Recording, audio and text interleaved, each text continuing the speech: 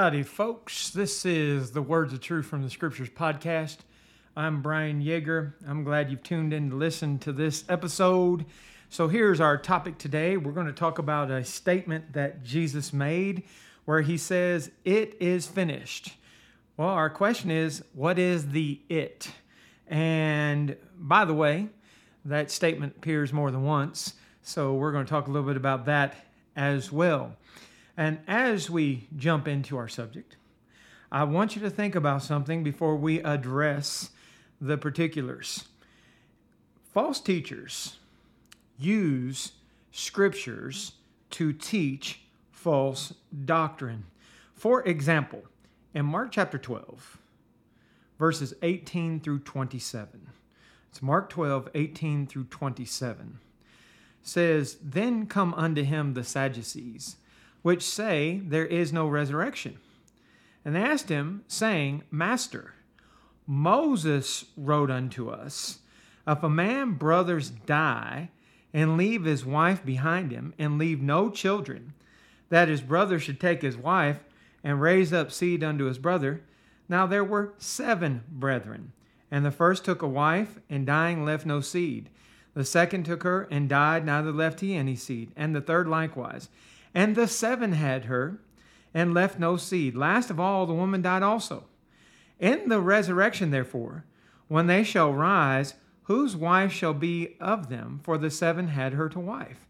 And Jesus answering said to them, Do you not therefore err, because you know not the Scriptures, neither the power of God? For when they shall rise from the dead, they neither marry, nor are given in marriage, but are as the angels which are in heaven.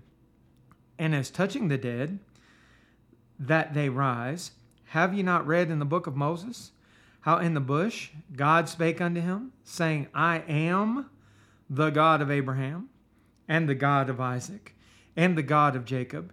He is not the God of the dead, but the God of the living. Ye therefore do greatly err." You see, they appealed to the law of Moses. Now, they had already come to the conclusion that there is no resurrection. And this is part of what happens to people is they approach the Word of God with a pre-drawn conclusion. And because they have a pre-drawn conclusion, and if you go back and listen to cognitive dissonance, because they're stuck in some thoughts, they're not going to budge, and they're going to read scriptures. And when they're reading those scriptures, they're going to read into it the conclusion that they already have. Now, they erred.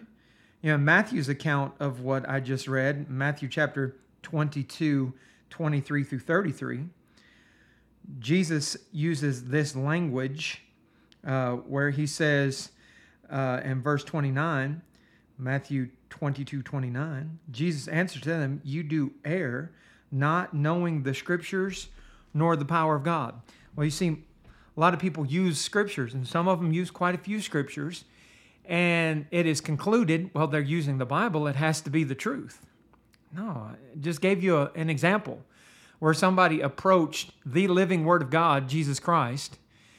He is the Word that became flesh, John 1, 1 through 14, and they tried to twist the Word against the Word. If they will do it to Jesus, don't you think they'd do it to you? Do it to me?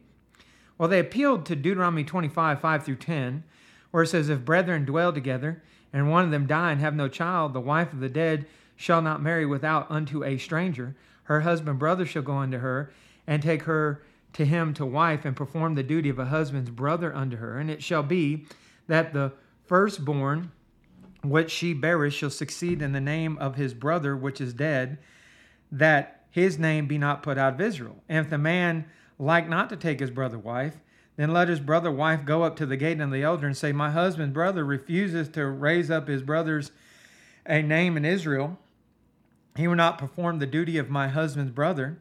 Then the elders of his city shall call him and speak unto him. And if he stand to it and say, I like not to take her, then shall his brother's wife come unto him in the presence of the elders, loose his shoe from off his foot, spit in his face, and shall answer and say, so shall it be done unto that man that will not build up his brother's house, and his name shall be called in Israel, the house of him that hath his shoe loosed. Fascinating, right? But they appealed to that particular instruction from the law of Moses that has nothing to do with life after death.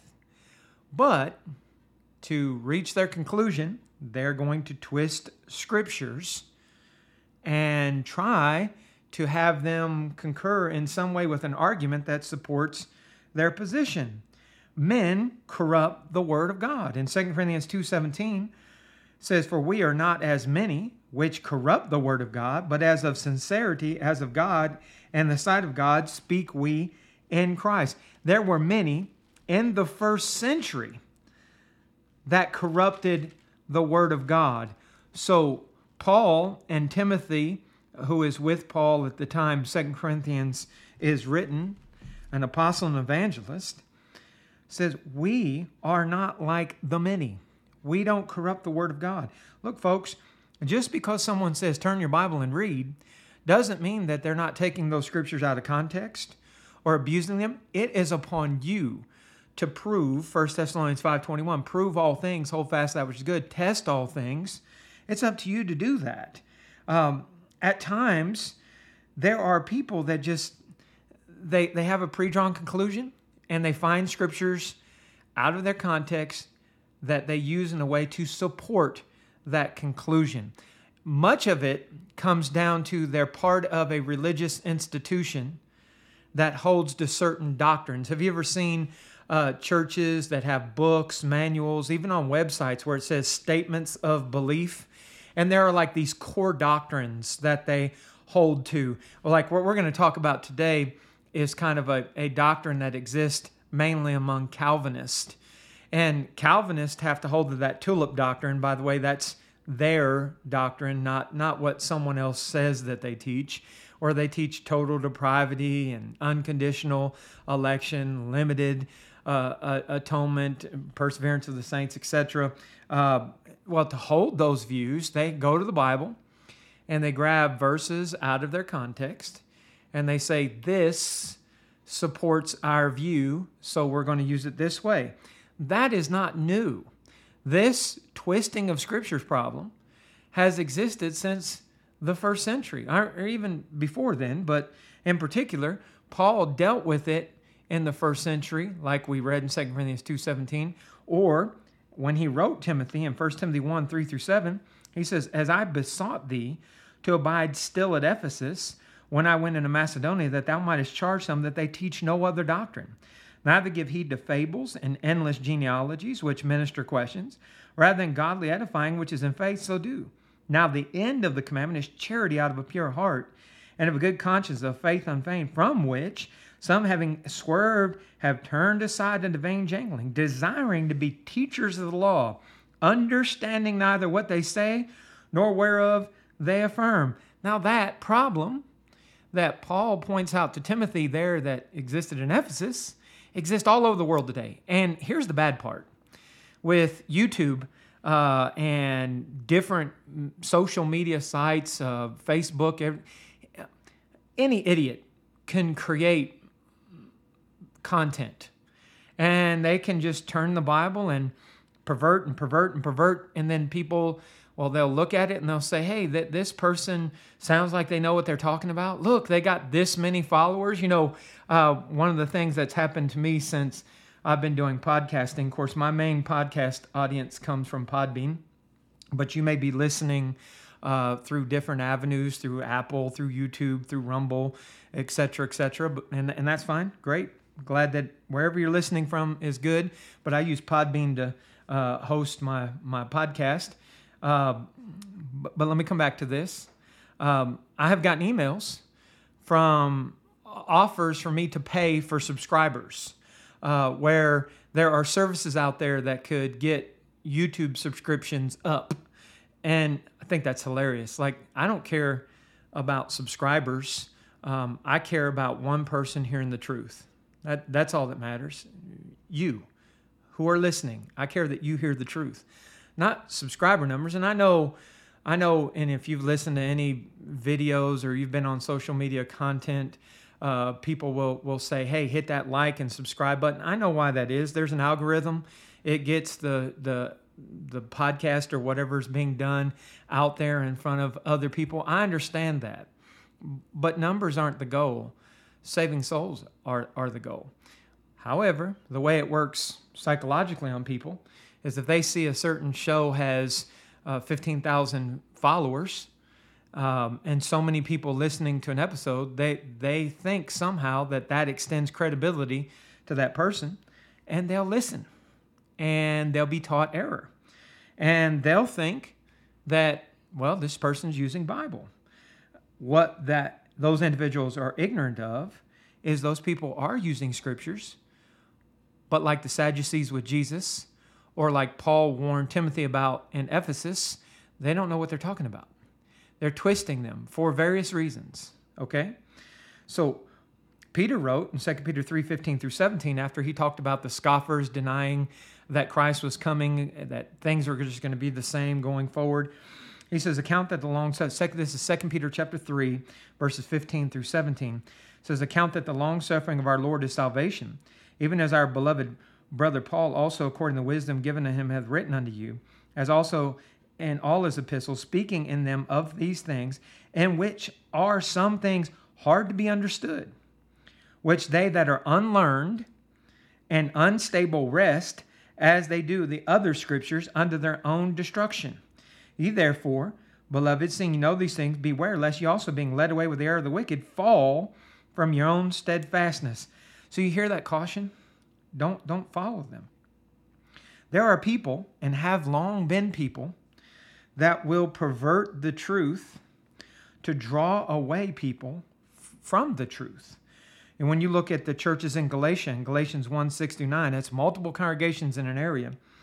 Paul says, I marvel that you are so soon removed from him that called you in the grace of Christ unto another gospel, which is not another, but there are some that trouble you and would pervert the gospel of Christ.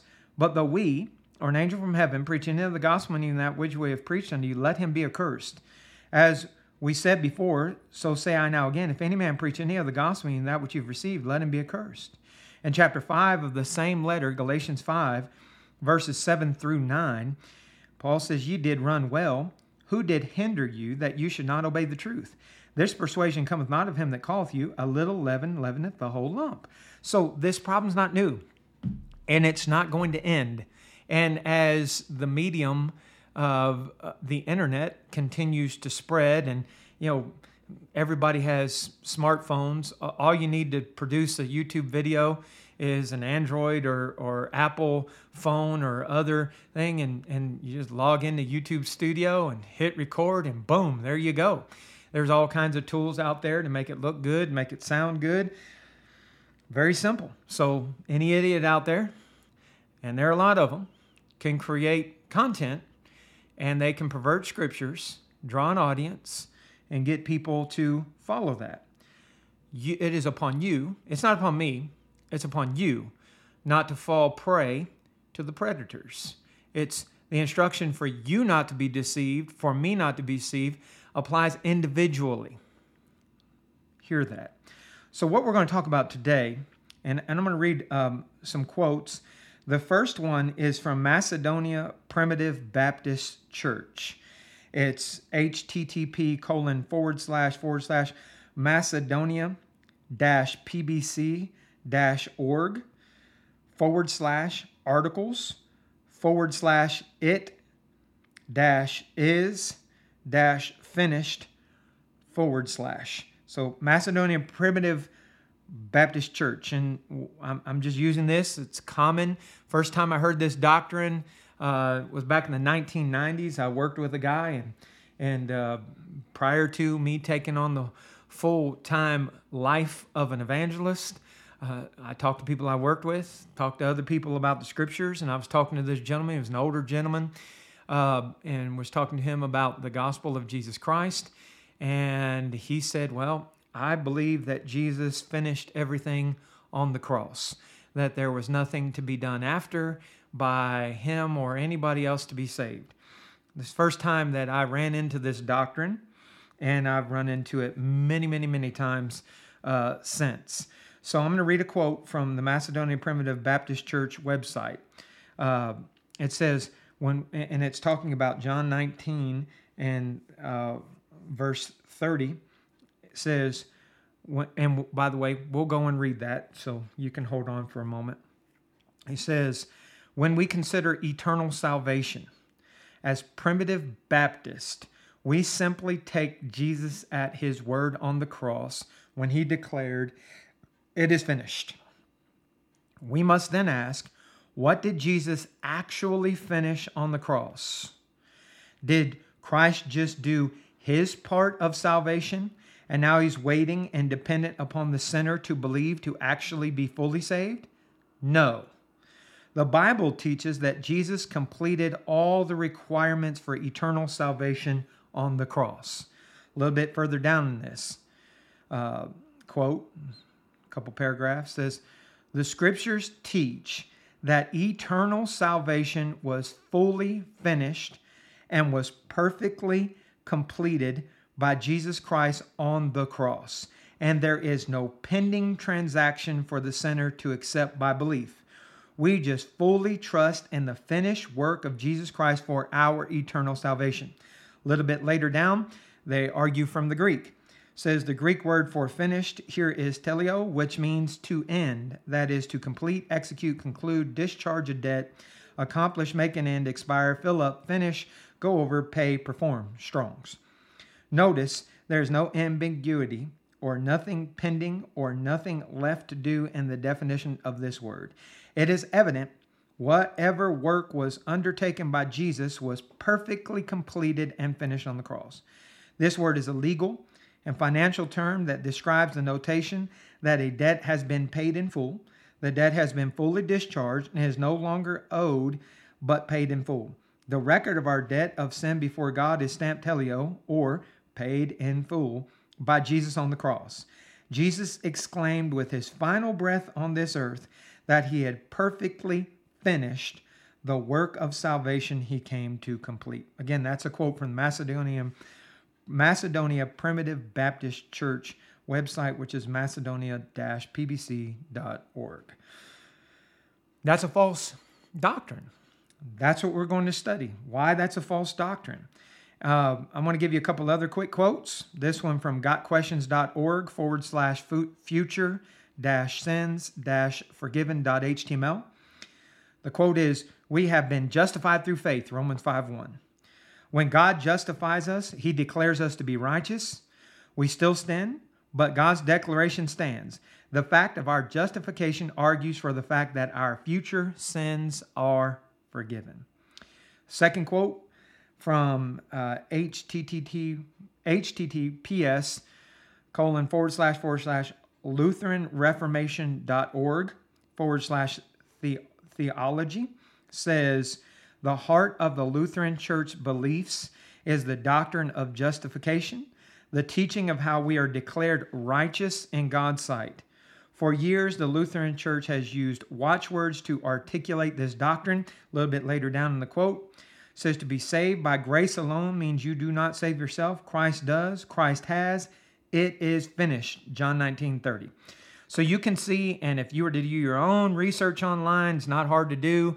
Or if you had books, not hard to do.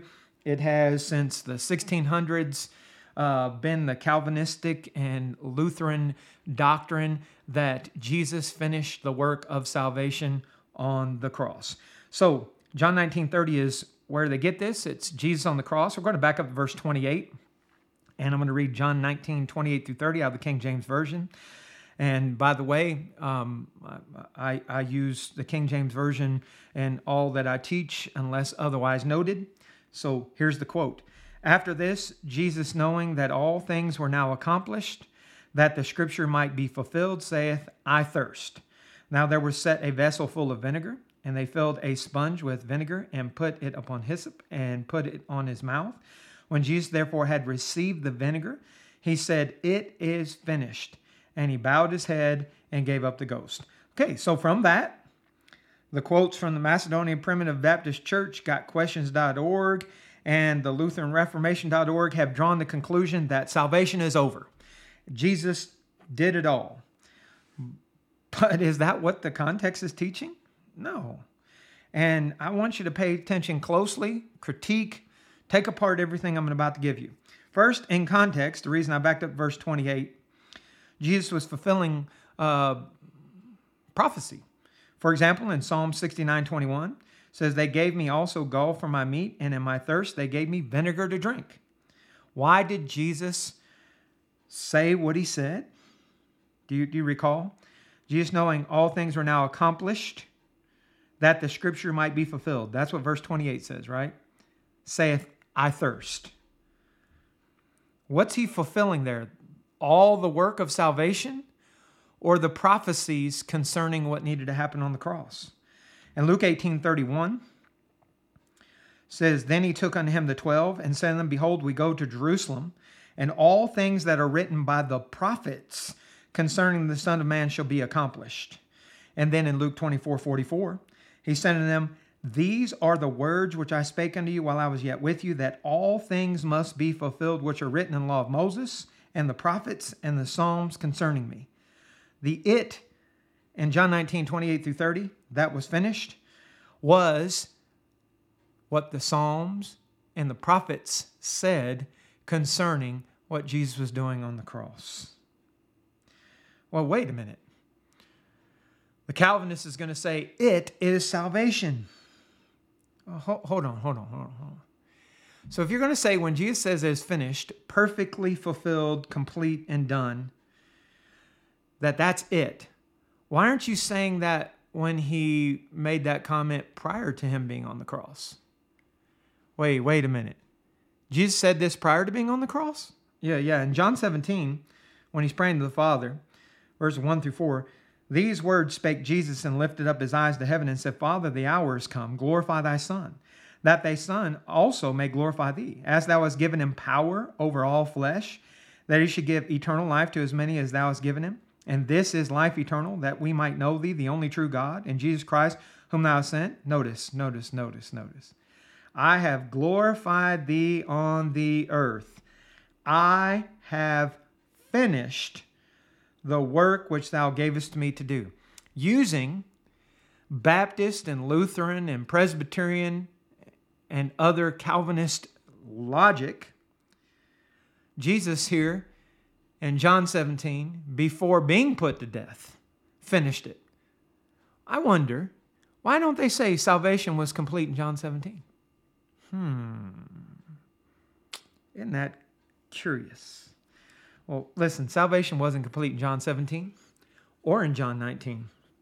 I'm going to prove to you that salvation is not complete even today. I'm going to prove it to you. And listen, when I show you this, there is no getting around it. Anybody with a kindergarten mind is going to be able to see in this podcast that salvation now is still not finished. Unless Jesus comes during this podcast, which you won't hear it then, is not finished. The it in John 17, 1-4, was Jesus glorifying his Father and doing the work he came to do. What Jesus said in John 4:34, Jesus said, my meat is to do the will of him that sent me and to finish his work. John 5:36, I have greater witness than that of John, for the works which the Father give me to finish, the same works that I do bear witness of me that the Father sent me. Jesus taught, he did the works that bore witness of him. He glorified the Father in those works. The it in John 17 and the it in John 19 are tied together. They're part of a whole. But it wasn't fully complete. It wasn't over. This is where people make a whole lot to do with verbiage. I did a little fun thing right before I came in here to do this podcast. When my wife listens to this, now she's going to say, that's why he said that. So I come into my garage and I set up a 6-foot table and I bring my laptop in here and I bring my microphone and stand in here and I bring my Bible in here and I set it up. I turn it on. I do a sound check. I walked out of my garage and I looked at my wife and I said, well, it is finished. And she said, you did it all already? No. The it was, I set up my podcast set up. I haven't recorded it yet. Of course, she was laughing at me like the 10 minutes that it took me to set up. It was kind of a joke, right? Well, the podcast wasn't finished. In fact, when I walk out of my garage, the podcast still isn't finished, even after I'm done recording, because I haven't uploaded it to Podbean yet, and I haven't set it up to be distributed to Rumble and YouTube. I have to do that separately. Podbean sends it out automatically to Apple and Google and all kinds of places I don't even know about, and Podchaser and different things. But I've heard from people that are listening even on platforms I didn't know the podcast was on. So great. But I'm not finished after recording. I'm not finished with the podcast production. And is the podcast really finished before it's uploaded? And you could really get into logistics. Is it finished before you hear it? Right? Because the purpose of the podcast isn't just for it to be recorded, but it's to be distributed and to be heard. Why can we understand that when it comes to talking about things in general? But when it comes to the Bible, people lose their ability to reason. It was time when Jesus was on the cross for all that was written concerning his death to be fulfilled. In Acts 13, Paul and Barnabas are preaching. In verses 27 through 29 of Acts 13 says, "For they that dwell at Jerusalem and their rulers, because they knew him not, nor yet the voices of the prophets which are read every Sabbath day, they have fulfilled them in condemning him. And though they found no cause of death in him, yet desired they Pilate that he should be slain. And when they had fulfilled all that was written of him, they took him down from the tree and laid him in a sepulchre." That's the it that was finished, folks. But salvation wasn't. If you just keep reading. In Acts 13, 30 through 32, "But God raised him from the dead. And he was seen many days of them which came up from Galilee to Jerusalem, who are his witnesses unto the people. And we declare unto you glad tidings, how that the promise which was made unto the fathers," and on the lesson goes. See, talking about salvation, wasn't finished. How can anybody who genuinely studies the scriptures think that the it on the cross was related to salvation before the resurrection?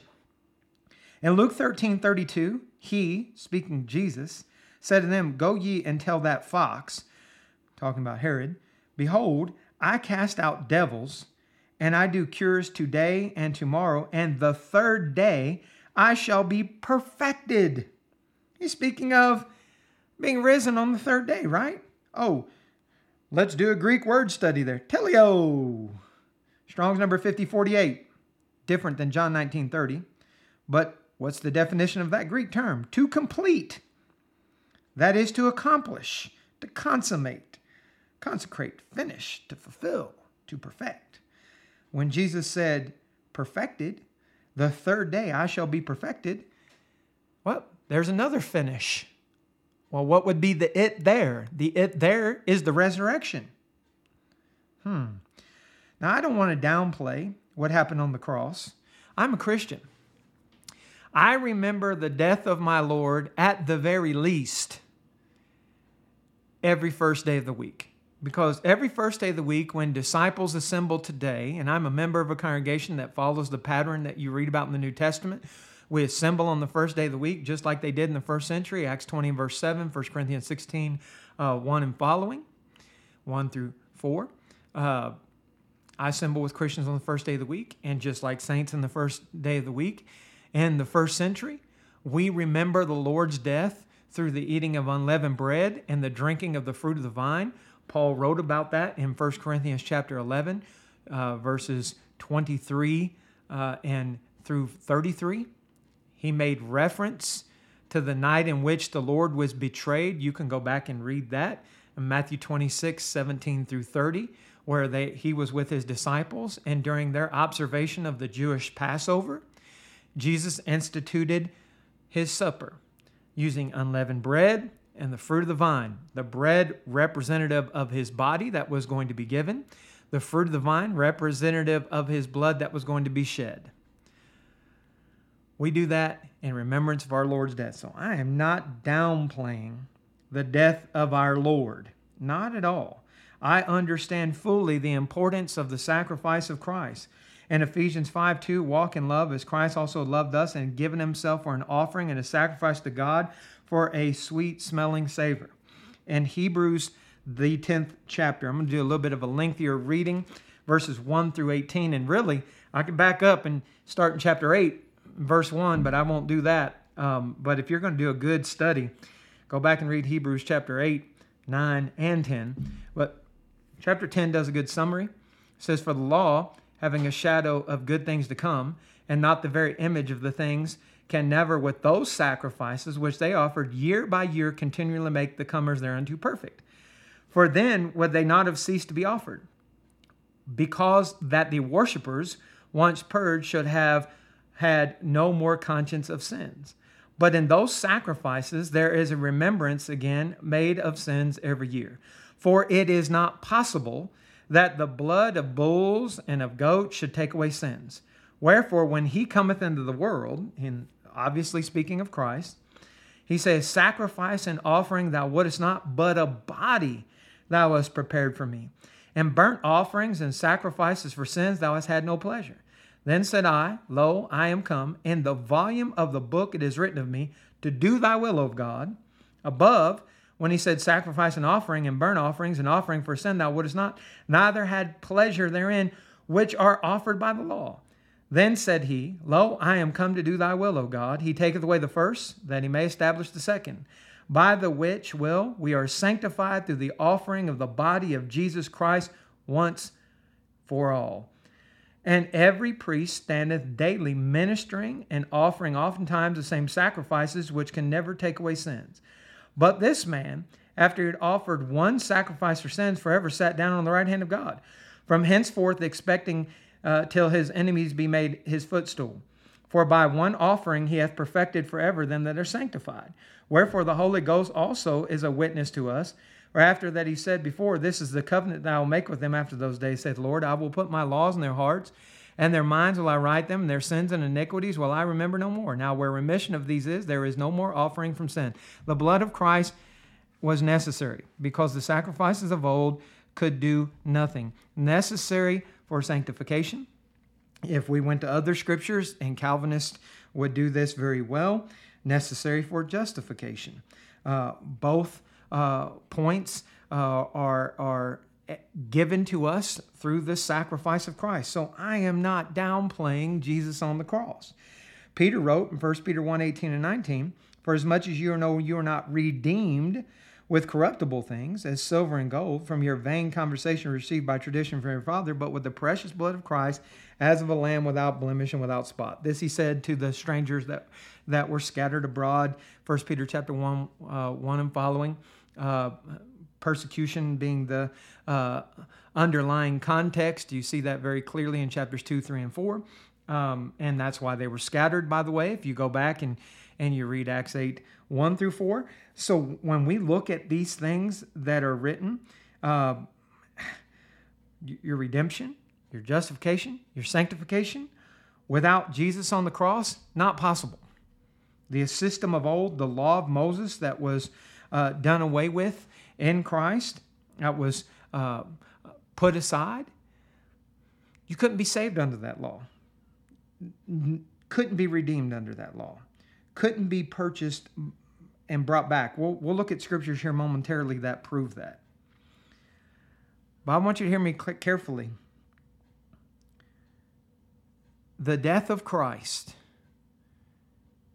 would be a useless endeavor if he were not risen on the third day. Wow. Do you really want to use language like that? Yes, I want to use language like that. Maybe there are some people out there going, wow. I told you I'm not downplaying the death of Christ. But the scriptures teach us that without the resurrection, the death of Christ wouldn't mean anything. Do you know those scriptures? Got a little lengthier reading again for you because I want to pick up context here because I know this podcast will fall under scrutiny, and those that will scrutinize it will use the word context. So we're going to keep things in context. In 1 Corinthians chapter 15, I'm going to begin at verse 1. The Calvinists, they like 1 Corinthians 15, 1, 2, 3, and 4. But not beyond that. So let's look at it all. Moreover, brethren, I declare unto you the gospel which I preached unto you, which you have also received, wherein you stand, by which you are saved, if ye keep in memory what I preached unto you, unless you have believed in vain. I've often wondered, I've heard Calvinists over the years, for a number of years, use these verses, and they teach salvation by faith only. Now, I don't know why they say that, because if it's finished on the cross, then faith is useless too, right?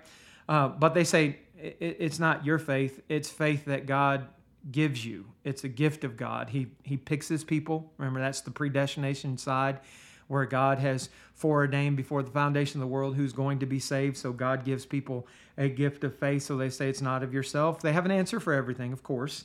All false teachers have an answer for everything. But what Paul says here tells you already that salvation is not guaranteed at the death of Christ, because he's telling them their salvation. And this isn't all. This is just one context. Remember, we got 66 books in the Bible. Anybody tells you here's 1, 2, 3, or 5 things you need to do to be saved, do you really think it took God 66 books to tell you 5 or 1 or 2 or 3 things you need to do to be saved? Or, moreover, if someone says you don't have to do anything to be saved, God has done it all, Jesus finished it on the cross, why do you need a Bible at all? It's illogical. But let me come back to the text.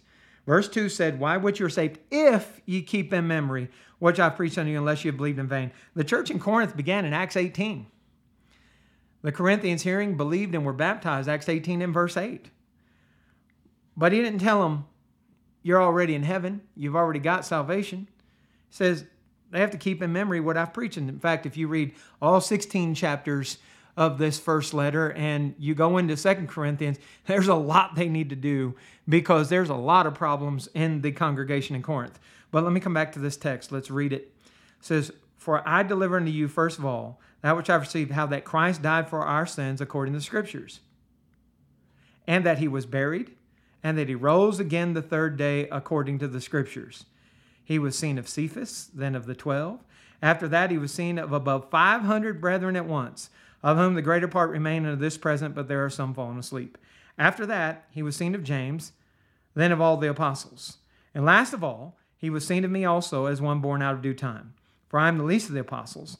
I am not meet to be called an apostle, because I persecuted the church of God. But by the grace of God I am what I am, and his grace which was bestowed upon me was not in vain, but I labored more abundantly than they all, yet not I, but the grace of God which was with me. Therefore, whether it were I or they, so we preached, and so ye believed. Now if Christ be preached that he rose from the dead, how say some among you that there is no resurrection of the dead? So this is why 1 Corinthians 15 is in the Bible. It's why it was written to the church in Corinth. There were people in Corinth, not only the fornicators that we read about in chapter 4, or in the first 4 chapters, the people that were exalting men, or in the 6th chapter, those that were taking brethren to court, or in chapter 6 as well, the fornicators that were there that needed to get married, chapter 7, or those that were abusing and misunderstanding authorized liberties, chapters 8, 9, and 10, or those that didn't understand the authority of the man and the woman, 1 Corinthians chapter 11, 1 through 18, or those that had abused the Lord's Supper, the rest of 1 Corinthians 11, or those that abused spiritual gifts, 1 Corinthians chapters 12, 13, and 14, not understanding their nature. But here, chapter 15, another problem in Corinth, they denied the resurrection. So, verse 13, but if there be no resurrection of the dead, then is Christ not risen? And if Christ be not risen, then our preaching vain, and your faith is also vain. Yea, and we are found false witnesses of God, because we have testified of God that he raised up Christ, whom he raised not up, if so be that the dead rise not. For if the dead rise not, then is not Christ raised. And if Christ be not raised, your faith is vain, and I added that. So let me back up. If Christ be not raised, your faith is vain, ye are yet in your sins. Did you hear that? If Christ be not raised, this is verse 17, your faith is vain, ye are yet in your sins. Then they which also are fallen asleep, talking about those that have died, in Christ are perished. If in this life only we have hope in Christ, we are of all men most miserable. The Apostle Paul, who is writing this through the guidance of the Holy Spirit, you can read that in the same letter, 1 Corinthians 2, 1 through 16. Let me repeat, said, if in this life only we have hope in Christ, we are of all men most miserable. Verse 20, but now is Christ risen from the dead and become the first fruits of them that slept? For since by man came death, by man came also the resurrection of the dead. For as in Adam all die, even so in Christ shall all be made alive. This is why the Calvinist doesn't want to read 1 Corinthians 15 in its context, because they have in Adam all become sinners as their doctrine. Here it's in Adam all die. The Bible says a little bit different than the Calvinist, right? Verse 23, but every man in his own order, Christ the firstfruits, afterward they that are Christ at his coming. Then cometh the end, when he shall have delivered up the kingdom of God and the Father, which shall have power to put down all rule, authority, and power. For he must reign till he hath put all enemies under his feet. Last enemy that shall be destroyed is death. So, ladies and gentlemen, the work of salvation is not finished. It was not finished on the cross. And Jesus still has work to do. Did you heard that, right? He must reign till he put all enemies under his feet. The last enemy that shall be destroyed is death. Have you seen anybody die lately? Sure you have. What's that tell you? Still to come. In the future. Think about what Peter wrote.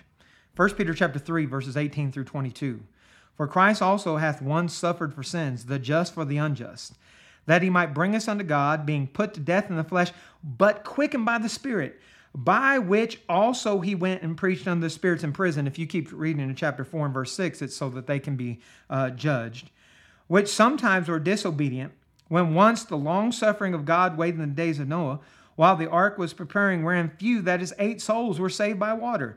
The like figure, whereunto even baptism doth now also save us, not the putting away the filth of the flesh, but the answer of a good conscience toward God. By the death of Jesus Christ? No. By the resurrection of Jesus Christ, who is gone into heaven, and is on the right hand of God, angels and authorities and powers being made subject unto him. It was not finished on the cross. It is not finished now. Salvation for Christians is still in the future. And 1 Thessalonians chapter 5, verses 8 and 9 says, but let us, who are of the day, be sober, putting on the breastplate of faith and love, and for an helmet the hope of salvation. For God hath not appointed unto us wrath, but to obtain salvation by our Lord Jesus Christ. I don't know why Calvinists miss this, other than the fact that they're just dishonest. There are 2 Bible versions that are the preferred Calvinistic versions. The NIV. The NIV in 1 Thessalonians chapter 5, verses 8 and 9, still puts salvation in the future. Notice, but since we belong to the day, let us be sober, putting on faith and love as a breastplate, and the hope of salvation as a helmet. For God did not appoint us to suffer wrath, but to receive salvation through our Lord Jesus Christ. Future. The English Standard Version, preferred version of Calvinists, says in 1 Thessalonians 5, 8, 9, but since we belong to the day, let us be sober, having put on the breastplate of faith and love, and for a helmet the hope of salvation. For God has not destined us for wrath, but to obtain salvation through our Lord Jesus Christ. Looking to the future. Looking to the future. A word that Calvinists love, justification. Was justification completed on the cross? I don't get this. Again, I've had Bible studies with Calvinists going back to the 1990s, and they teach the Roman road of salvation. They treat the book of Romans like it's God teaching how somebody becomes a Christian, even though it's already written to Christians. It's written to a congregation in Rome where the Jews thought they were better than their Gentile brethren, and their Gentile brethren thought they were better than their Jewish brethren. If you read the first 11 chapters and you just read through and study through with that understanding, you don't come to the conclusions the Calvinist comes to. But I'm going to tell you, in every discussion that I've had with Calvinists, Romans chapters 4 and 5 seem to be their preference. Chapter 9, it follows closely after that. I don't understand how they can say, and it just shows the dishonesty, how somebody can say the work of salvation was completed on the cross when in their favorite context, it says in Romans 4:24 and 25, but for us also, to whom it shall be imputed, if we believe on him that raised up Jesus our Lord from the dead, who was delivered for our offenses and was raised again for our justification. Hey, the resurrection didn't happen on the cross. It happened after, right? Head scratcher there to me. Jesus had the vital role to play. I said we were going to get to a point in this podcast where we talked about the law of Moses and how it didn't save. In Acts 13, 38 and 39, it says, be it known unto you, therefore, men and brethren, that through this man, contextually, talking about Jesus, is preached unto you the forgiveness of sins. And by him, all that believe are justified from all things from which you cannot be justified by the law of Moses. Justification is by grace through the redemption that's in Christ, according to Romans 3:24. But it was not once done for all. See, it is finished on the cross. People will say, wait, justification happens on the cross. Again, I just disproved that. But not only that, Jesus isn't alone in the work of justification. When you look at the word in the Bible, in the New Testament, Jesus taught in Matthew 12:37, for by thy words thou shalt be justified, and by thy words thou shalt be condemned. My words weren't on the cross. How about yours? In Romans 2:13, context talking about Jew and Gentile in the past, says, for not the hearers of the law are just before God, but the doers of the law shall be justified. And Galatians 2:17, trying to get the Galatians away from that perversion of the New Testament of Christ with the mixture of the parts of the law of Moses. Galatians 2:17 says, but if, while we seek to be justified by Christ, we ourselves are also found sinners, is therefore Christ the minister of sin? God forbid. This is pointing out justification as something that they were still seeking. These were people that were already Christians, had erred from the faith, and need to be restored, seeking to be justified. Not, hey, it was already done. In James chapter 2, hey, and listen up. Listen carefully. The way a Calvinist will deal with James chapter 2 varies on which one you're talking to. Some will argue against the inspiration of the book of James. Martin Luther, if I can recall history correct, I think he did that. Somebody used the word I think. Another way that it's dealt with is they'll say James 2:14 through 26 is your works before men. What? Well, what about context? I talked with a Calvinist one time. I said, hey man, just do me a favor. Go back and read James 1:18 through 27. And then chapter 2, verses 1 through 13. Just set that aside for a moment because it doesn't, it's in the context of a letter, yes, but it kind of changes course a little bit because there were people in the assembly that were being exalted because of their wealth. Read 14 through 26 right after you finish James 1:27. Because James 1:27 says pure religion and undefiled before God. So it's talking about religion before God, not before man. And in fact, Christians understand that yes, we are a light to the world, Matthew 5:14 through 16, but we do not do our works to be seen. We don't want glory before men. You know, when you look at the scriptures, like Matthew chapter 6, for example, take heed that you do not your alms before men to be seen of them. Otherwise, you have no reward of your Father which is in heaven. Don't do things to be seen of men. Well, this explanation of James 2, you're doing something to be seen of men? Well, that's wrong. Matthew 6:1, clearly, and other verses. But I want to get into James 2 real quick. Go back in your own studies, read the whole book of James. But I want to isolate 21 through 26. Was not Abraham, our father, justified by works when he offered Isaac his son upon the altar? See thou how faith wrought with his works, and by works was faith made perfect. And the scripture was fulfilled, which saith, Abraham believed God, and was imputed unto him for righteousness, and he was called the friend of God. Ye see then how that by works a man is justified, and not by faith only. Likewise, also was not Rahab the harlot justified by works, when she received the messengers and sent them out another way? Whereas the body without spirit is dead, so faith without works is dead also. The only way you misunderstand that is if you're dishonest.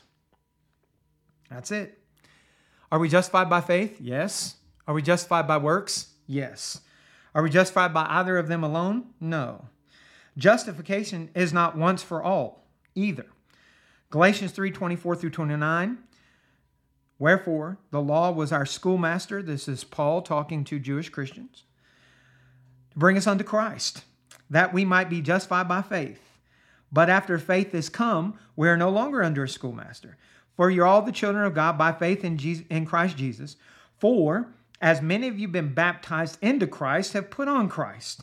There is neither Jew nor Greek, neither bond nor free, neither male nor female, for you're all one in Christ Jesus. And if you be Christ, then you're Abraham's seed and heirs according to the promise. So these are Christians who have been justified by faith, baptized into Christ. Christians. They are Christ, Abraham's seed. But is that justification once for all? Are they saved? Have salvation arrived? Same letter, same people. Galatians 5:4. Christ is become of no effect unto you. Whosoever you are justified by the law, ye are fallen from grace. Justification is not once for all. When we read that quote earlier from gotquestions.org/future-sins-forgiven.html, that quote says we've been justified through faith, Romans 5:1. When God justifies us, he declares us to be righteous. We still sin, but God's declaration stands. The fact of our justification argues for the fact that our future sins are forgiven. That's not what Galatians 5:4 says, does it? When man contradicts clear instructions, he's wrong. You got to be careful, folks. Remember when we read in 2 Peter 3:15 through 17, some things that Paul wrote are hard to be understood, and some which that are unlearned and unstable twist or wrest, as do other scriptures, under their own destruction. Sometimes Bible study is not simple. Sometimes it's difficult. You got to get it right. When you find two verses that appear to say the opposite thing, they don't. It's your understanding that's wrong. You got to reconcile them. There's a consistent conclusion. But when you start to add in human reasoning, like the Sadducees did, if a man's wife has been married 7 times, that would cause some kind of confusion in heaven, so it can't be so. That's their argument, basically, right? So the resurrection can't be just, or it would cause a problem of who she's married to in heaven. So they create this argument based on Scripture because they have a pre-drawn conclusion. Walk away from your pre-drawn conclusions. I did that long ago. I don't care what the conclusion is as long as it's the right one. If God requires me to stand on my head for 7 hours drinking Diet Coke, all things that I really don't want to do, to be saved, then that's what I'm going to do. I don't hold to any human religion doctrines or statements of beliefs or creed books, just the Scriptures rightly divided. I have preached since back in 1999. I was preaching in Virginia. Congregation there believed false things. Listen, they supported me well.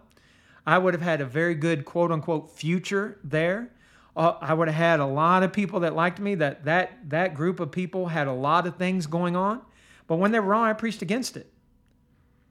All I had to do was fall in line. Had I fallen in line and toted the line, I would have been fine. My family would have been fine. I had 3 young children. I didn't just hold the line. I didn't tote what they wanted me to see. Same thing in the next work that I went to in Pennsylvania. I didn't just tote the line. Wasn't there but for just a few months before they said, get out of here. They had people in there that wanted alcoholism, that wanted the Catholic Church to be okay, and all kinds of other false doctrines that exist in that kind. I preached against them, given a list of things. I was given a list of things. Don't preach on those things. That was my Sunday night sermon. I have not changed in this way. I've changed in that I've had to repent of sins, but I've not changed in this. If it's the truth, I'm going to preach it. And wherever and whoever and however things turn out, all I care about is my salvation and the salvation of those that will actually listen to what's being taught. Be that person.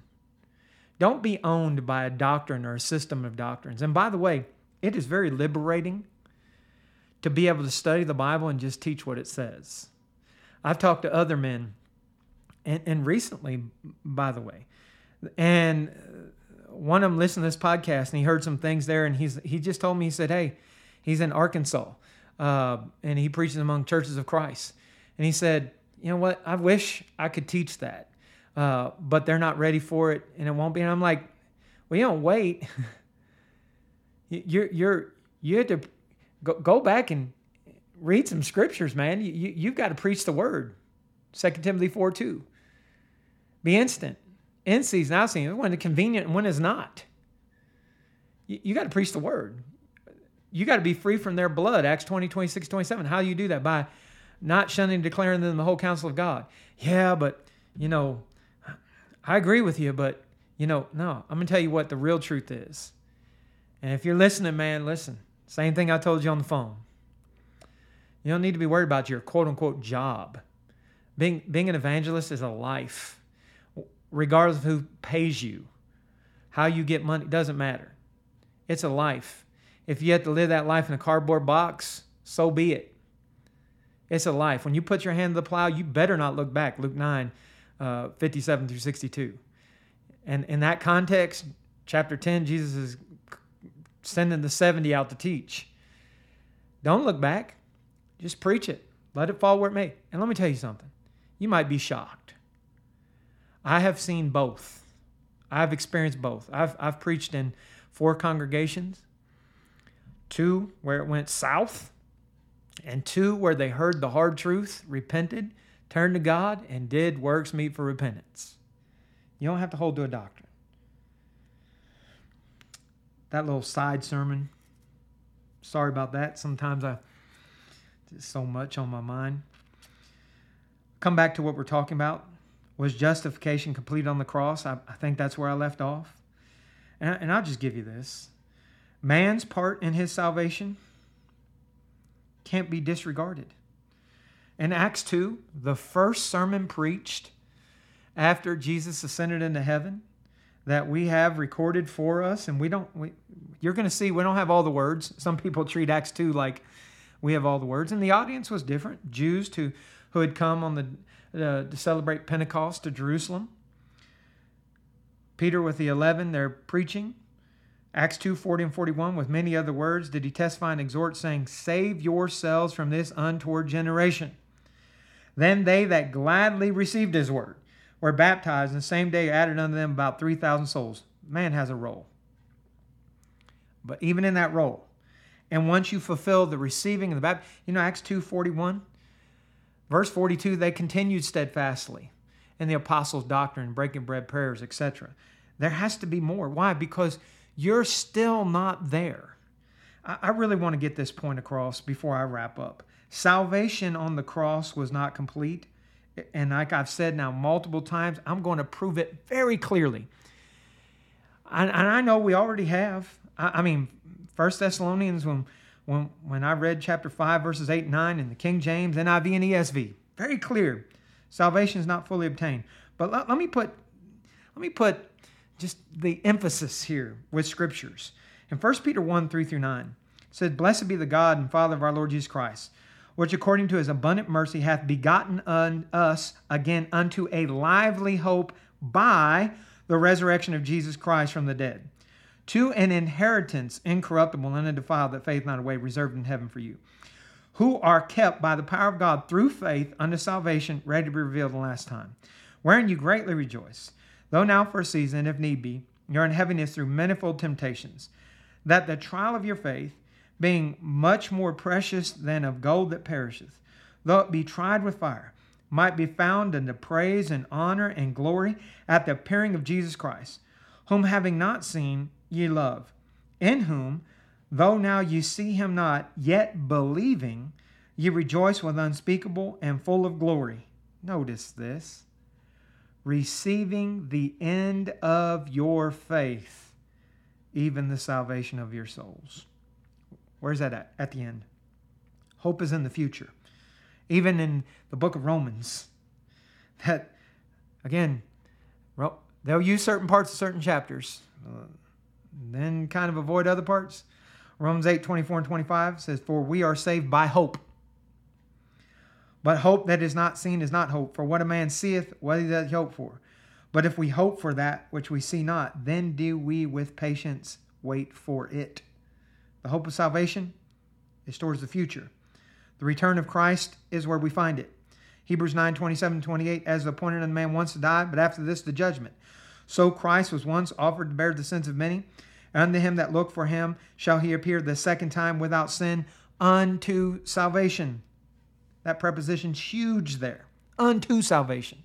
Not because you're already saved, but unto salvation. I know Calvinists just can't grasp that because they don't understand baptism unto the remission of sins either, or for the remission of sins. They don't understand confession unto salvation, Romans 10:9-10. And by the way, Romans 10:9-10 is not talking about before baptism confession that you see in Acts 8:37. Because Romans 10:9-10 is written to people who have already been converted, people that have already been baptized, Romans 6:1-6. It's talking about continued salvation in Romans 10, or continued confession in Romans 10:9-10. But let me come back to point. It's in the future. Paul, in Philippians chapter 3, same guy that penned the book of Romans, says in verses 4-21, that I might have confidence in the flesh. If any man thinketh that he hath whereof he might trust in the flesh, I more. Circumcised the 8th day, of the stock of Israel, of the tribe of Benjamin, Hebrew of Hebrews, as touching the law of Pharisee, concerning zeal, persecuting the church, touching the righteousness which is in the law, blameless. But what things were gained to me, those things I counted for loss. Yea, doubtless, I count all things but loss for the excellency of the knowledge of Christ Jesus my Lord, of whom I've suffered the loss of all things, do count them but dung, that I may win Christ, and be found in him, not having my own righteousness, which is of the law, but that which is through the faith of Christ, the righteousness which is of God by faith, that I may know him, and the power of his resurrection, and the fellowship of his sufferings, being made conformable unto his death, if by any means I might attain to the resurrection of the dead. Not as though I had already attained. Did you hear that? Not as though I'd already attained.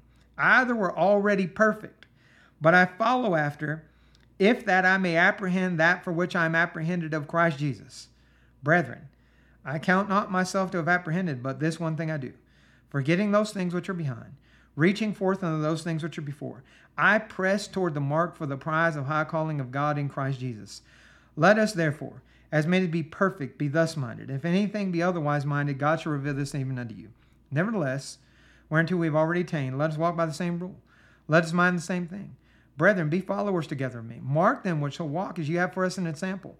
For many walk, whom I have told you often, and tell you now even weeping, that they are enemies of the cross of Christ, whose end is destruction, whose God is their belly, whose glory is their shame, who mind earthly things. For our conversation is in heaven, that is our citizenship, from whence also we look for the Savior, the Lord Jesus Christ, who shall change our vile body, that it may be fashioned unto his glorious body, according to the working whereby he is able to subdue all things to himself. What's Paul doing? He's looking forward to salvation, not backwards, not to the cross, forward to the resurrection. Listen, don't let this or any other doctrine that's out there comfort you while you're in your sins. Future and past sins, or any discussion of sin. You can't allow this false doctrine to give you this false hope. It's wrong. You need to go forward to attain salvation. Even those of you who are really in Christ, which is not done through any of the alone doctrines or the 1, 2, or 3 step doctrines or whatever. Understand that your salvation is not accomplished on the cross. What did Jesus teach on the parable of the sower? Things like this. Luke 8:13. They on the rock are they which when they receive the word with joy have no root, which for a while believe. They are believers. And in time of temptation they fall away. In Luke 13, there's a doctrine here where, and we've talked about this recently in a podcast, where there still are people that think if bad things happen to people, it must be because they're bad people.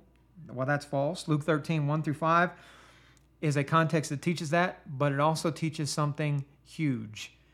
That if you do not repent of your sins, you will perish. Jesus teaches this. Notice, Luke 13, 1 through 5. There were present at that season some that told him the Galileans, whose blood Pilate had mingled with their sacrifices.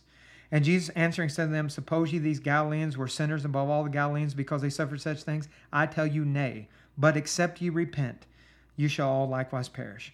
Or those 18 upon whom the tower in Siloam fell and slew them, think ye they were sinners above all men that dwell in Jerusalem? I tell you, nay. But except ye repent, you shall all likewise perish. We could go through all kinds of scriptures that teach about repentance, that show that you can fall away. But if you're an honest Bible student, you've heard enough. I think we've covered the subject thoroughly and have proven without any shadow of a doubt, for anybody honest, you don't even have to be a Bible scholar. I mean, it's abundantly clear. The work of salvation was not finished on the cross. The prophecies concerning the death of Christ, they were. Thankfully, because the law would still be in place if they weren't. Matthew 5, 17 and 18. Thankfully, Jesus finished what he was supposed to do.